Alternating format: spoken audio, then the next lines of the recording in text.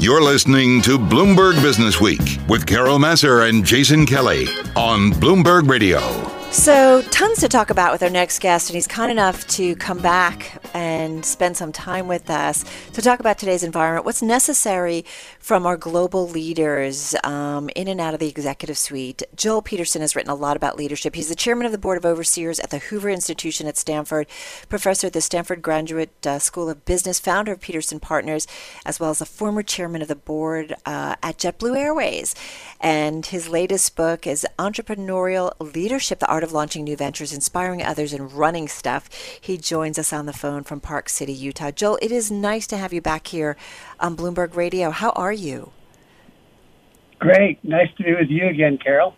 Well, tell us a little bit, since we last talked, I do think we are looking to the nation's leaders, the world's leaders, to kind of figure out our way through this world and figuring out how do you keep businesses going, how do you keep the economy going, how do you keep the financial markets secure, how do you see it, and how do you think the leaders are doing? Who's doing well, too? Well, I think a lot of leaders are doing really well. We have a portfolio of about 50 companies, and they're adapting to it. They're reconsidering, what is their covenant with their customers? What are the hard things that they haven't done that they need to do? And what ways can they build their business in this time? There are opportunities that are coming to the fore. People are learning new ways of doing business. And I think we're actually recovering quite nicely from the COVID crisis. And so what are the learnings that stick, Joel? Like, what are the things that, we sort of learned in these remote working environments, in this Zoom world and the distance world that, you feel like culturally or even in a day-to-day setting are going to remain? Well, I think we probably won't be taking trips across the country for a one-hour meeting anymore. I think we found that there are a lot of things we can do on Zoom or other of these kinds of programs that are actually quite effective. So I think the travel and hospitality industries will come back, but they'll come back relatively slowly.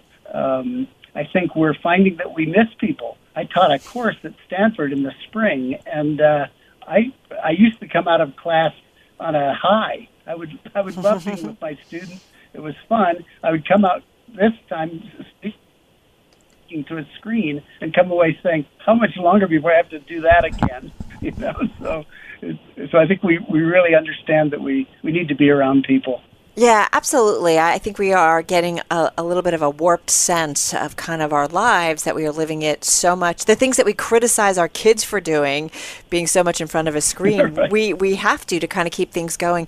I want to go back to your portfolio of 50 companies. Talk to us a little bit about them, the types of companies, and you said that they're doing well. I am just curious about, as a result of what we are going through in the pandemic, are there some in your portfolio that are like, this is going to be a turning point for them in terms of maybe demand going forward? Well, you may have heard of the company Franklin Covey. I've been on the board there for about 29 years. It's a training company, and they thought for a while that they were going to really have trouble because they do a lot of online, or not online, but direct in-person training. And they've since converted it over to all online, and they're getting higher net promoter scores. They provided a bunch of free materials to schools that they work with and families. People who are teaching their kids at home now need materials, so they just provided it free to them. So they're figuring out new ways to connect with customers. We've got another one that's a robotics packaging company, and with fulfillment, what it is, you're finding that they're being used a lot. They actually build packages around the product, so there's no air, there's no sealed air, there's no peanuts. They really create these very efficient, so it's called smart packaging for a green planet. And so they've done well. So it really depends. Each one is different. Another one called Cotopaxi has basically given a lot of money to help people through this COVID thing, through sales of their product. So interesting. Yeah. Well, and I have to tell you, Jason, Allbirds is in their portfolio. Jason and I are both fans. Yeah. I'm wearing my Allbirds literally right now. And I have to say, you go to, I remember, right? yeah, you go to their store in New York, and I mean, it was constantly packed with people buying not just one pair, but usually multiple pairs. How do you decide what you're going to invest in? I'm pretty old-fashioned. I'm probably the opposite of Warren Buffett. He always talks about the business plan beats out the people. I invest in people. I find great entrepreneurs, and I back them and help them build great businesses. So to me, and that's why our portfolio has all of these different kinds of things. I was the first investor in Bonobos that you may have heard about, men's pants business. And it's because it was a couple of students of mine that I loved, and I just figured out how to help them get the business built.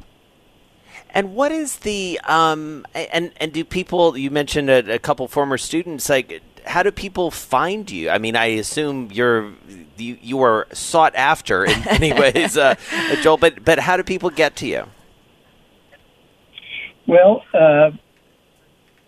so we're about $1 billion series of funds. We're in Salt Lake. We're on the internet. I know I have a big network because I've done business on the coast for a long time. So, and then I always tell people I've done a lot of favors for people over the years, never expecting anything back. And every once in a while I get surprised. So that's a source of deals. So, Joel, I want to talk about leadership in the midst of this world we are living in. We got to chat with you a little bit about that when we were talking earlier in this year about your new book, Entrepreneurial Leadership. But this is a real test, I would imagine. And I know you talk to CEOs all across the world. If you can generalize, what makes for a good leader in this topsy-turvy world? Well, it's actually, I thought for a while this notion of putting out a book on entrepreneurial leadership was the worst possible timing during this COVID thing. But I actually think that coming out of it, we need entrepreneurial leaders. These are people who really innovate. They create durable change. They're not merely presiders. They're not merely administrators, managers, politicians, the kinds of leaders that you sometimes get in organizations. I think it's going to be hard to lead an organization out of this mess without having kind of an entrepreneurial mindset. That's a really good point. So tell us a little bit more, unpack that a little bit for us, Joel, if you would. In other words, what specifically do leaders at this point need to be thinking about? I mean, Jason and I talked to a lot of CEOs who had to pivot quickly. Restaurants are having to do it, right? They can't have everybody inside, so they've got to figure out how, upscale restaurants who are doing takeout, which they never thought they would do before. People are having to reimagine their businesses, and I think it starts with thinking about who are our customers, what's our covenant with our customers, and that takes new creative thinking outside the box. At JetBlue, we decided that our number one value a long time ago is safety. And if you think of safety now, it has to do with health as well. It didn't used to, but now we sanitize our planes. People wear masks. We don't sell the middle seat. We make sure we have HEPA filters. We take people's temperatures. All kinds of things that are really consistent with our safety objectives. So I think every business is having to rethink these covenants. I mean, I would say that the first thing that you have to do as a leader in times like this is you have to survive. And job one is liquidity. So you've got to extend the runway. And I think a lot of leaders are challenged by that. But that's job one. You've got to do that. Then I think you have to reimagine what it is your covenant with your customers and make sure you're delivering on that. And then you, I think, go from there. And I think a lot of it is communication. Our cover story of the magazine this week is about Ben & Jerry's, which, as you know, is part of Unilever, a giant company. But, after George Floyd in Minneapolis, I mean, that company, one of their board members said to the CEO, you got to do something quickly. And they did. And that tends to be kind of their ethos of who they are. They're constantly thinking about bigger macro issues and how to have a voice out there so that people really understand what they are and the culture of their company. So, Joel, I have to say, you opened the boarding door, as it were, to talk about the airlines, and we'd be remiss. It would be journalistic malpractice if we didn't ask you, what happens with the airline industry now? I mean, it is back on its heels, to say the least. We've got all these dire forecasts, especially about business travel. What's the road, the runway, whatever metaphor you want to use? What's the way back in the short and midterm here? Well, I think it's going to take some time for people to feel comfortable again. And it starts out with the psyche of the customer. And I think they have to feel like it's still the safest way to get from point A to point B. So the airlines have been that for a long, long time. And they've been actually a fuel-efficient, carbon-efficient way of doing that, too. But they don't feel like it's a good way from a health standpoint. So I think we have to secure that. It's funny, after 9/11, it took about 9 months for people to really start flying the way they've been flying before. It took some practice. They had to get used to the TSA. They had to get used to titanium doors on the cockpits, et cetera. Right. So I think it'll take some time. Because it's so hard to imagine how things will come back. We've done scenarios where we looked at a V-shaped recovery, a U-shaped recovery, an L-shaped recovery, which is to say a long, long time.